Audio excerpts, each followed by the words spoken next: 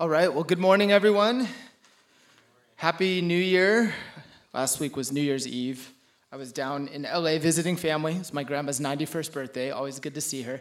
So we've had the turn of the calendar, which I think is always a fun time to preach around, because we seem to have this arbitrary idea that when the calendar flips, like a whole bunch of things in our lives can change with resolutions or a new calendar year. But we'll talk about God's truth and how that fits into all of this. So I want to start today by reading. This is the main verse we're going to focus on, but it's part, as we'll see, it's part of a section. This is a very well-known verse to a lot of us that I think, just as one verse standing alone, encourages us and makes us feel really good. But hopefully, as we unpack the context of it, we can see that it may not mean what we think it means at face value, but it's actually really good news for our lives. So I'm going to read just this one verse first, and then we'll read the full section in a little bit. But this is Jeremiah 29:11, and it simply says this. It's one of my favorite verses. It says, "For I know the plans I have for you, declares the Lord, plans for welfare and not for evil, to give you a future and a hope." And I think it's a good verse for us to read at the start of the year, because a lot of times, like I said, once the calendar flips, we have high hopes for this coming year. All the things that we think were negative in the previous year, we're hoping that they're done with. And just because we're in the year ends in one different digit, we think things might be different. But this is a great verse for us to think about at the start of the new year. Last week, Daniel shared with us from Isaiah 40 about those who wait upon the Lord will have renewed strength. And I think that's a great way for us to kind of get into the new year, because certainly we know there are ways that we are looking for renewed strength in our lives. For this verse, Jeremiah 29:11, one time, I can't remember if it was here on a Sunday morning or Friday night during youth group, but I often ask, what is the second most famous Bible verse? Because we know John 3:16 is, the most well-known verse. And I'm usually looking for Romans 3:23, but we get all these other answers of what possibly might be the second most famous Bible verse. And last time, it may have been Callie. I think it was Callie who said Jeremiah 29:11. And I was like, ooh, that's a new one. It wasn't you? It was not you. Okay, my memory's failing me. It was someone else. I can't remember if it was Friday or Sunday. But here's the thing. I know this is a very good Instagram bio kind of verse. What I mean by that is a lot of people, myself included, have a Bible verse, their favorite Bible verse, in their Instagram bio. Okay? Now, I could give some commentary about that for an entire sermon, but I'm not going to do that today because we want to get into this verse. But a lot of times, I can see why this verse might be popular, because at least on face value, it encourages us with the truths that, wait, God has a plan for my life. God has plans that involve my good and good things for my future. And we can read this verse and we can start to think, God is going to give me everything I want in 2024, or fill in the blank, or whenever we think about this verse. And the amazing thing is, the context of this verse is definitely not that. But it's still extremely good news for us to read these words from this verse and understand what it means. So before we go into the new year, thinking, okay, new year, new me, all the problems of 2023 aren't here anymore, and we can read a verse like this and think, oh man, God's going to give me so many great things in this new year. We should really understand the context of this verse, and I think it's great news for us. So with that, I want to read starting in verse 4. So this very Instagrammable verse, we can take it and put it in its proper context and see what was going on at the time that Jeremiah was speaking these words to the nation of Israel thousands of years before. So, starting in verse 4, I'm going to read all the way down to verse 14. So if you've got your Bibles, you can go to Jeremiah 29. It'll be up here on the screen. This is the ESV. Some versions might be slightly different. But this will help inform us of the context of where this positive, encouraging verse comes from. Thus says the Lord of hosts, the God of Israel, to all the exiles whom I have sent into exile from Jerusalem to Babylon, build houses and live in them, plant gardens and eat their produce, take wives and have sons and daughters, Take wives for your sons and give your daughters in marriage, that they may bear sons and daughters and multiply there, and do not decrease. But seek the welfare of the city where I have sent you into exile, and pray to the Lord on its behalf, for in its welfare you will find your welfare. For thus says the Lord of hosts, the God of Israel, do not let your prophets and your diviners who are among you deceive you, and do not listen to the dreams that they dream, for it is a lie that they are prophesying to you in my name. I did not send them, declares the Lord. For thus says the Lord, when 70 years are completed for Babylon, I will visit you, and I will fulfill to you my promise and bring you back to this place. For I know the plans I have for you, declares the Lord, plans for welfare and not for evil, to give you a future and a hope. Then you will call upon me and pray to me, and I will hear you. You will seek me and find me when you seek me with all your heart. I will be found by you, declares the Lord, and I will restore your fortunes and gather you from all the nations and all the places where I have driven you, declares the Lord, and I will bring you back to the place from which I sent you into exile. This is God's word. Let's pray. God, we thank you that you are our God, that you have shown us your faithfulness, just as we just sang. And in many ways that I think if we think deeply about, we can see in the wake of the past year, ways that you have blessed us, ways that we have cause for just thanksgiving for how faithful you are. And Lord, we also know that in this coming year, we will face challenges. There will be trials, just as there are in any other year of our lives. And so, Lord, would you open our hearts to the truth that comes from your word? Can we learn from what your people have gone through during trying times in their lives and see how you are a good God who loves us and is with us and always has a plan for us, even when it may not seem that way from our own human thinking. So God, for all these reasons, would you open our hearts to your word and what we just read, and may these words speak into and encourage our hearts this morning. We love you. We pray this in Jesus' name. Amen. So, based on this verse, Jeremiah 29:11, and now the surrounding context that we've read, we're going to talk about three things from this passage. We're going to see first that God has a plan, and we see that. It's written very clearly. Now, secondly, we're going to see that God's plan may not always be our plan, and we can gather that from the context that we just read. But finally, we will see how God's plan is for our good. So verse 11 starts off with the words, "For I know the plans I have for you, declares the Lord." Now, we'll get into the context a little bit as we go through our first couple points. But if this is something that we read and we're encouraged by, there must be some level of trust that we have in God, that he has plans, that actually could be a good thing for our lives. And so in this case, as Jeremiah is writing these words and speaking these words to the people of Israel, who is the audience? I just said it. I worked that backwards from my notes. But God's people, the people of Israel, were here kind of mid-Old Testament. They are hearing these words from Jeremiah the prophet. And we'll see the context and how detailed it gets. But if you were part of the nation of Israel, you would have heard stories of how God had been faithful to his people throughout their generations.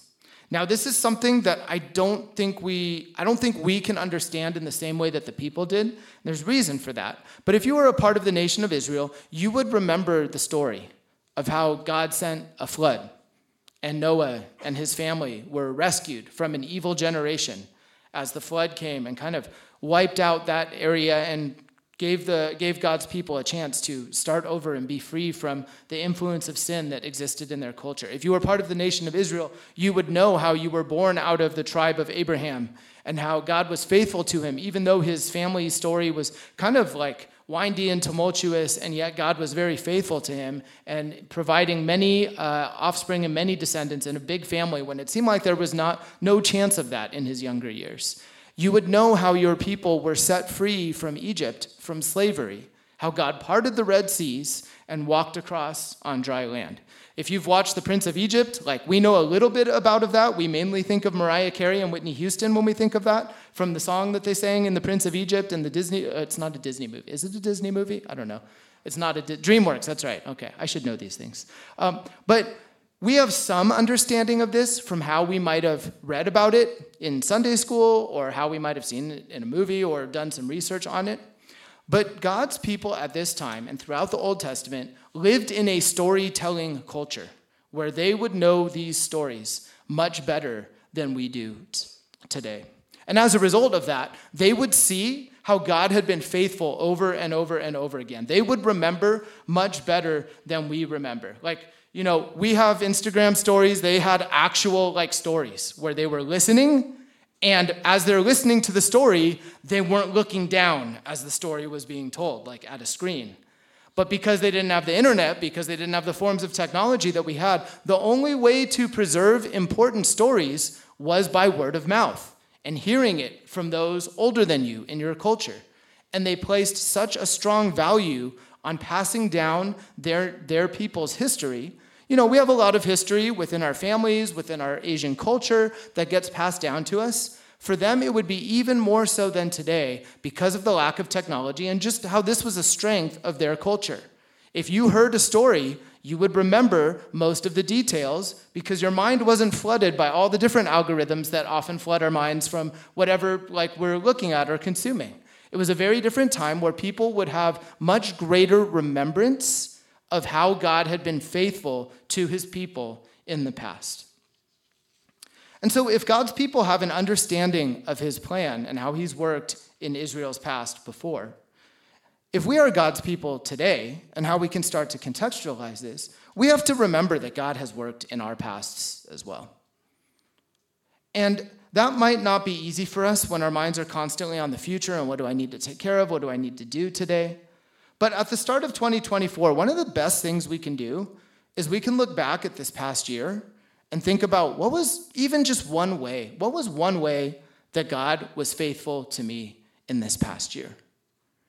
And if we can remember that that's true, then when the trials of this year come, and they certainly will, we can see how God has constantly been faithful to us in our past. God had a plan for 2023, and he certainly has one again for this year. And so if we can pause and think about what was the most substantial thing that I want to be thankful for from this past year, I think we can look back and see God certainly did have plans for our lives. Maybe at the start of 2023, our plan was not to go on the Mexico trip if you were in youth group, or to get baptized, or to make some kind of commitment to trying to come to Friday nights or come to Wednesday nights if you're a part of Vertigo and really grow in our spiritual lives. That may not have been on our radar at the start of the year, and yet I think many of us can look back and see ways that that was part of God's plan. And we may not have felt that each and every day with all of the challenges that we face in our lives, but it shows us that God's plan does exist and that it is always working. Now, what happens when it doesn't go the ways that we expect, though?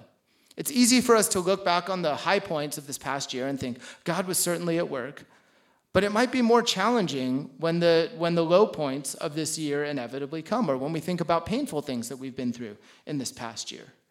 And so what happens when God's plan isn't what we expect it is? Or a better way of saying it is, what happens when God's plan is not my plan?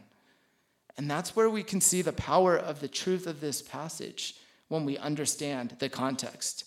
Because as we've read, with the surrounding context to verse 11, Jeremiah is speaking these words to God's people as they have been sent into exile under Babylonian control. And I can tell you, that was probably not on the list of plans that the nation of Israel thought might happen. Now, if they understood their history, they might actually see more of a possibility, and there's reasons for that, which we'll probably get into as we unpack some of the context. But what happens then when God's plan is not ours? And that leads us to our second point today. God's plan may not be our plan. How can we say this? So what was the context of why God's people were sent into exile during this time?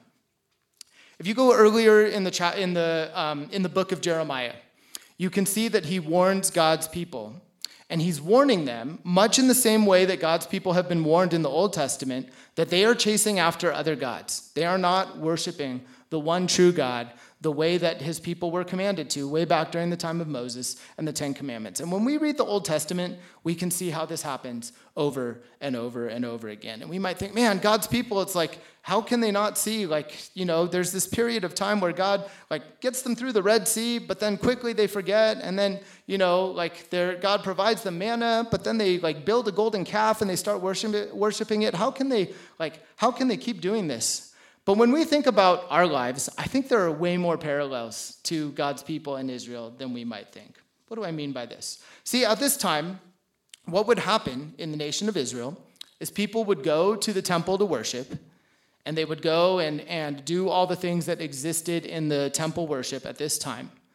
But then when they would leave the temple, they would not be focused on godly things anymore, but they were heavily influenced by the culture and society around them.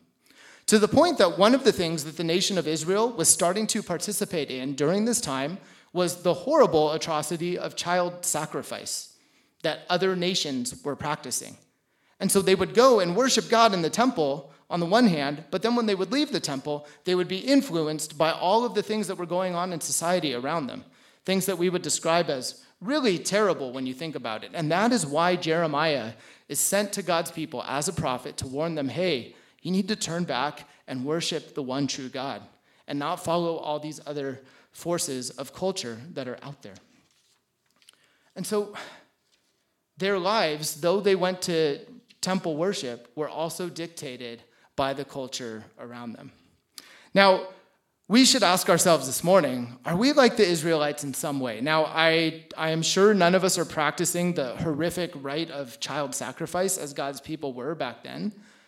But we do need to ask ourselves, are there ways where our lives, at one moment, we're worshiping God, but then we go and the rest of our lives are dictated by what culture and society tells us? And that's what God's people were falling into at this time. And I would say, though our technology is very different, though our circumstances are very different, there are many ways that we are just like the Israelites, where an hour or two at church on Sunday or a couple hours on Wednesday night or Friday night, though it is certainly good for us, is not enough to drown out the ways that we are influenced by society and culture in our lives. And so, as a result of that, that is how God's people found themselves in exile. You see this in the Old Testament. Periodically, God would send very big trials into the lives of his people to turn their attention back to him. Now, because God is not someone who's going to force us to worship him or to live our lives in a particular way, he gives us the guidance that we need. But because he doesn't force us to do that, many times we go astray. And what he does do is he uses reminders of our circumstances around us to turn us back to where our attention needs to be. And in this case, God's plan then was this exile. And so when we read this verse, God has plans for us, plans to bring us hope, plans to change our future. The future for God's people at this time was very different than what they would have expected. A lot of times we think, okay, God has plans for my future. That means I'm going to get into the exact college of my choice because God's word says it right there, right? Now, the contextualization of what God's people were going through at this time is totally not like that. And we see that in the context that we read. What happens in verse 5 as Jeremiah is speaking to God's people who are now exiles living under the control of the nation of Babylon? What does he say? He says, build houses, get married, have families, plant gardens. I love that. It's like the houses, the families, that's a normal part of life, but he says plant gardens, which a few of us in this room do and do pretty well, but most of us don't. And so we're not and that's because this was a huge agrarian society at this time. In another life, I would totally be a farmer, so I love things like that because I think it's awesome. I probably played too much Stardew Valley, and that's influenced me. And so, but the purpose of all of these directions is to show, hey, you are going to be here, and you're going to be here for a while, and this is your future. I have plans for you to give you hope, to bring you a future. But at the same time, it's not going to change for at least 70 years, because that's what it says in the context of the verse. And that's why he's instructing them, start to get comfortable in this nation that you don't want to live in. And that would be very challenging for the people of Israel at this time, right? This was their new home for at least 70 years. And if we could imagine what it would be like to be uprooted from our current home and have to go live in a place that we don't want to live in, how could we trust that God has a plan for us in that moment? And that's what's so powerful about what Jeremiah says to encourage the people of Israel. And so what happens when God's plan for our lives is not what we expect? Where is the good in that? And what we learn from Jeremiah's words and encouragement here is that God had a plan for his people, even in exile. And I want to ask then, has God ever done something in our lives that we thought was terrible in the moment, but turned out being for our benefit after a period of time? Now, maybe we haven't had that experience in our lives. Maybe we've had it in small ways. I have come to see in my life over and over and over again that something that can feel very terrible in the moment, I can look back and see later how God was at work for my good.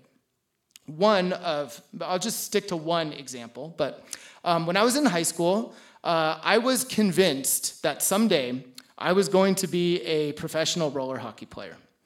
Now, that was like what I devoted all my time to when I wasn't at school. Daniel always talks about being in the NBA, but it's like that was never a realistic dream for any of us. Like mine was actually more realistic because roller hockey was a very much less known sport. Like the road to get there was not as hard as Daniel's dream of being the 12th man on a championship basketball team. So now that was never going to happen, and while mine was never going to happen either, I was convinced that I was on that road. And so when I started high school, I tried out for one of the best club teams in our area, because it was a big sport back then. It's not anymore. That's why everyone's like, what? Roller hockey? What even is that? And it's like, trust me, in the 90s, it was actually a big deal, okay? You guys weren't born yet. You may not even know what it means. You're playing hockey on rollerblades. It's very similar, right? And so I tried out for one of the best club teams in our area, and somehow I made the team.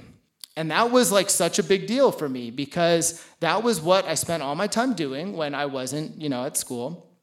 And this team, we had sponsorships from hockey equipment companies. This was something I hadn't experienced in my life.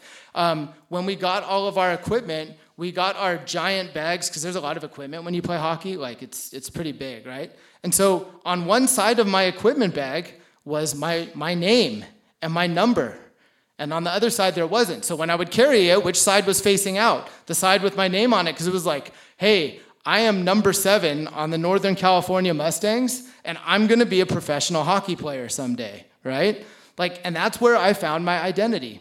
And I loved it. And for 2 years, that was what I devoted so much time to during freshman and sophomore year of high school.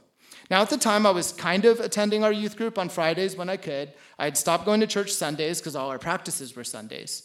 And after 2 years, my parents made me stop playing for this team. They didn't have a good view of kind of the leadership of our team. There were a lot of harmful influences, you could say, that kind of came with being a part of this team when we would travel, when we would go off on tournaments, where some of the coaches would do things that were kind of questionable when we were out traveling, and they didn't like that. And as a result, they said, you're not going to play on this team any longer. And I was devastated when that happens. Because when you're 15 or 16 or younger, if something happens where you think it's exactly what you want to do and the plans change, you think it's the end of the world. You really do. All right? So for me, it was in this way, being cut off from a team I had put all my time and energy into for 2 years. But for many of us, if we don't get into the school that we really, really want to go to, we are devastated. If the person we like doesn't like us back, it can feel like the end of the world. What do I have to look forward to in the future? And that can really affect our mindsets. And yet, what would happen was anytime I was at home, I would just sulk. I was really upset at my parents. I would try not to talk to them under circumstances, because it's how could you do this to me? I've put so much time and effort into this. How could you change this? What I would do is when they would be out at work, I would think about, okay, my dad gets home right around 5 o'clock. So at 4:50, I would go out to the front driveway and I would like set up our hockey net, and I would just like shoot pucks into it to be like, in my mind, be like, hey, Dad, have you changed your mind yet? Like, I'm ready for you to change your mind so I can go back to doing what I love. And he never did. And it was a huge point of tension in my relationship with my parents for a long time. And when I look back in hindsight, the blessing of that decision was that I could come back to church, this church, on Sunday mornings, which was something I had never done before. I had come to our youth group for several years on Friday nights, and I thought I had grown up going to church on Sundays, but not this church, CCIC South Valley.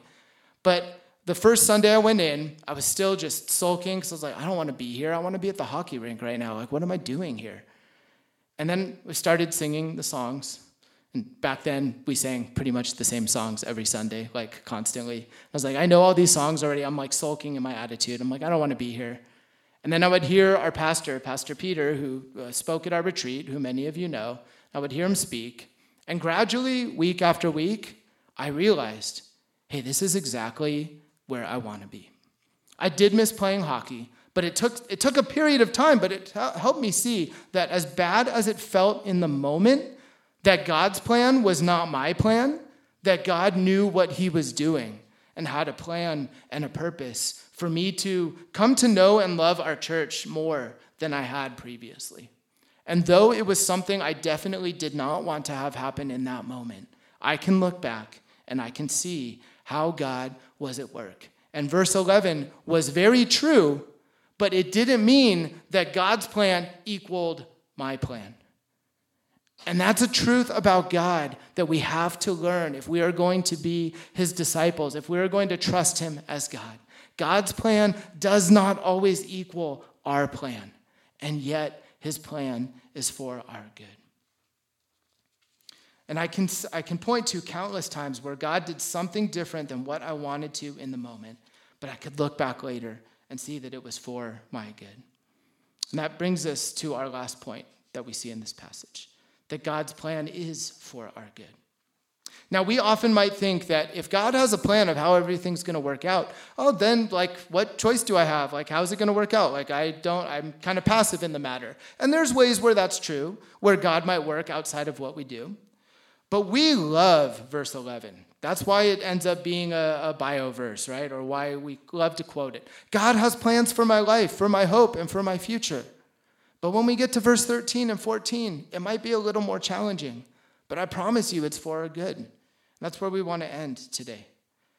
And so Jeremiah, as he's sharing these words of truth with God's people, he directs them to these words in verse 13 where he says, and he's speaking from God's perspective for the people. He says, you will seek me and find me when you seek me with all your heart. So we love verse 11 because God has a plan for us. God has a future for us. It's going to be for our good. But do we love verse 13? Where it says, you will seek me and you will find me when you seek me with all your heart. And so we might think of that one verse and think of how positive and encouraging it might feel because it tends to make us believe that God's going to give us whatever we want in our lives. But it is directly tied to the fact that we've got to seek him as well to see what he's doing in the midst of his plans. Now, I could have chosen not to go to church after my parents made me stop playing for the hockey team. And I am thankful that something, and in hindsight, this is where I think God is so gracious in how he works, because it doesn't make a lot of sense that I would over time embrace coming back to church when I was kind of so upset, more at my parents. I don't think I was really upset at God in that moment. I probably was. I can't remember back that far. It was a long time ago. But over time, just being here, hearing the word of God, it made me see, hey, God's plan, it wasn't exactly what I thought, but it is good.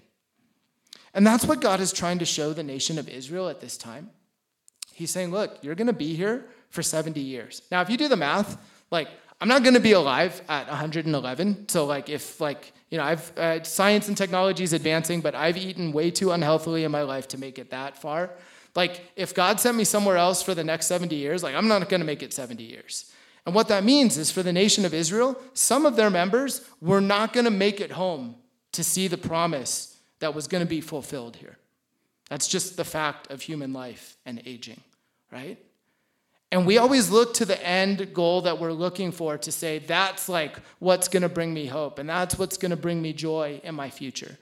But there had to be people who were a part of the nation of Israel who never got to see the return back to Israel after these 70 years in exile had passed.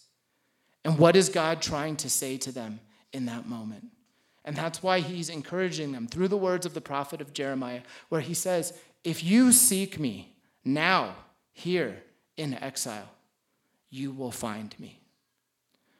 And for us, because we don't know what the future holds for us in this year, there will be joys, but there will also be trials. You can see this over and over and over again throughout the Bible. God doesn't simply take the trials away, but what he shows us is that he loves us and he wants to be with us in them.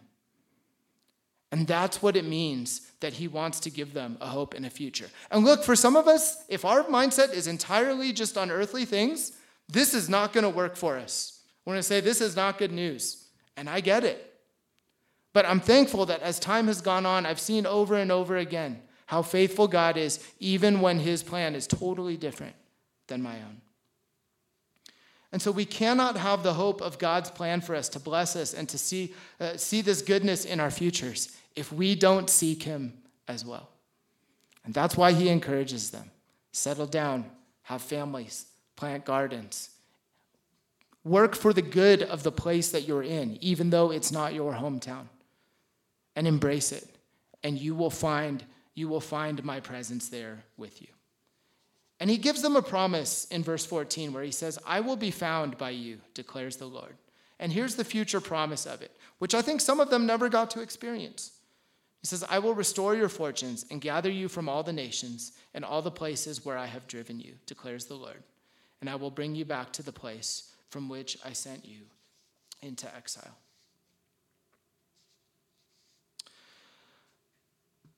I don't think anyone's experienced what it means to seek God's will wholeheartedly, regardless of the outcome of the circumstances, as much as Jesus when he was on this earth, right? And so if you think from an earthly perspective, he lived 30-some years, and then he was crucified. Now, of course, he's the Son of God, and there was purpose, and there was a reason in it. But at the moment that Jesus died on the cross, it was for our benefit, so that we could know the living God. And so I think when we think back on his sacrifice for us and how it means we can know that God might possibly be with us in the worst moments of 2024, to me, that's good news. And that definitely was not the plan of the disciples as they're following Jesus around and struggling with the fact that he was going to die on the cross. But you could see 3 days later after the fact of how good it was when he rose again and as the early church arises. And how, because of that, we all today can be a part of something that brings true hope regardless of our circumstances because of what Jesus did for us on the cross. He was the true example of being content in the uncomfortability of the worst of human circumstances when he died for us on the cross. And I think that's why we can trust that though we might go through very difficult challenges in 2024, I pray that we don't. But if we judge based on how our lives go, there are always highs and lows, there's always ups and downs. But what we can learn from this really encouraging verse is that God never left his people throughout the duration of the Old Testament. There were trials, there were periods of disciplining for God's people, and yet he remained faithful to them year after year, generation after generation, and he still does so today. I'm really excited to say that next Sunday, we're going to get to share what our theme of this coming year is. Our elders have been praying together, and we're really excited about where they've landed, but they're not sharing it with the Chinese side till next week, so we're going to wait till next week. Also, Daniel will start us on a sermon series that's going to last us a couple weeks as we look at our 2024 theme. But what we can see from this verse that I think points us to, if you think about, I joke about this when it comes to retreat, like youth retreat planning. Like when I'm with the other youth pastors and we have to come up with a theme, Like our joke is like, in the end, the theme is like pretty much always the same. It's some form of like follow God. We just like have like different words to kind of dress it up, right? But I love that we read these verses today, because if you think about our theme from 2022, which was 2022, that was 2023, but 2022, don't be, see, Joshua's got all the answers, right? If we think about ways that we could trust that we didn't have to be anxious in 2022, or last year, where put out into deep water was meant to, like Simon Peter, listen to the voice of God. It doesn't matter what theme we come up with as a church if we're not going to seek him the way that Jeremiah says here.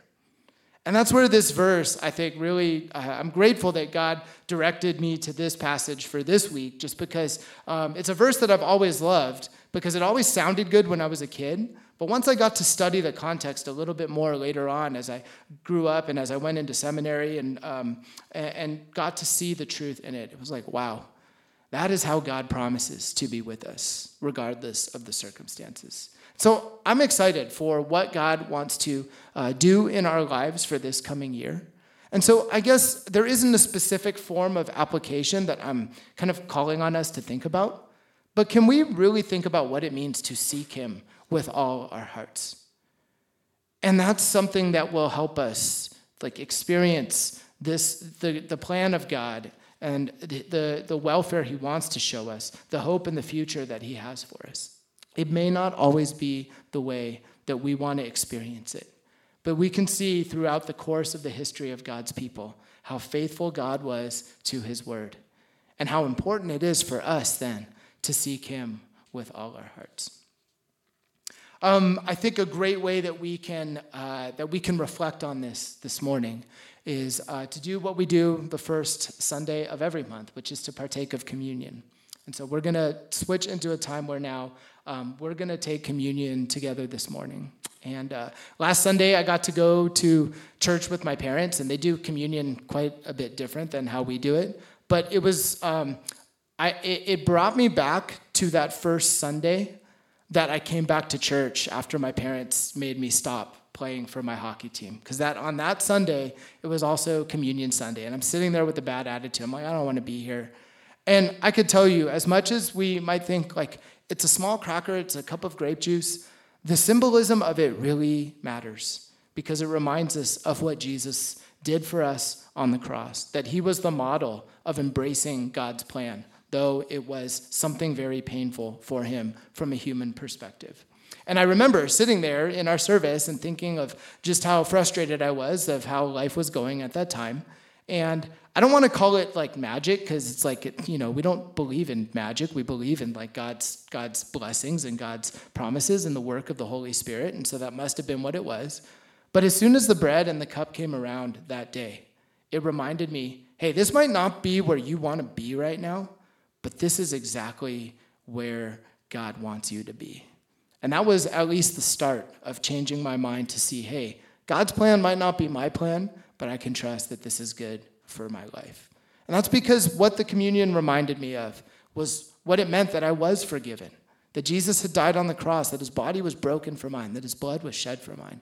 And we want to remember that today as we begin this new year.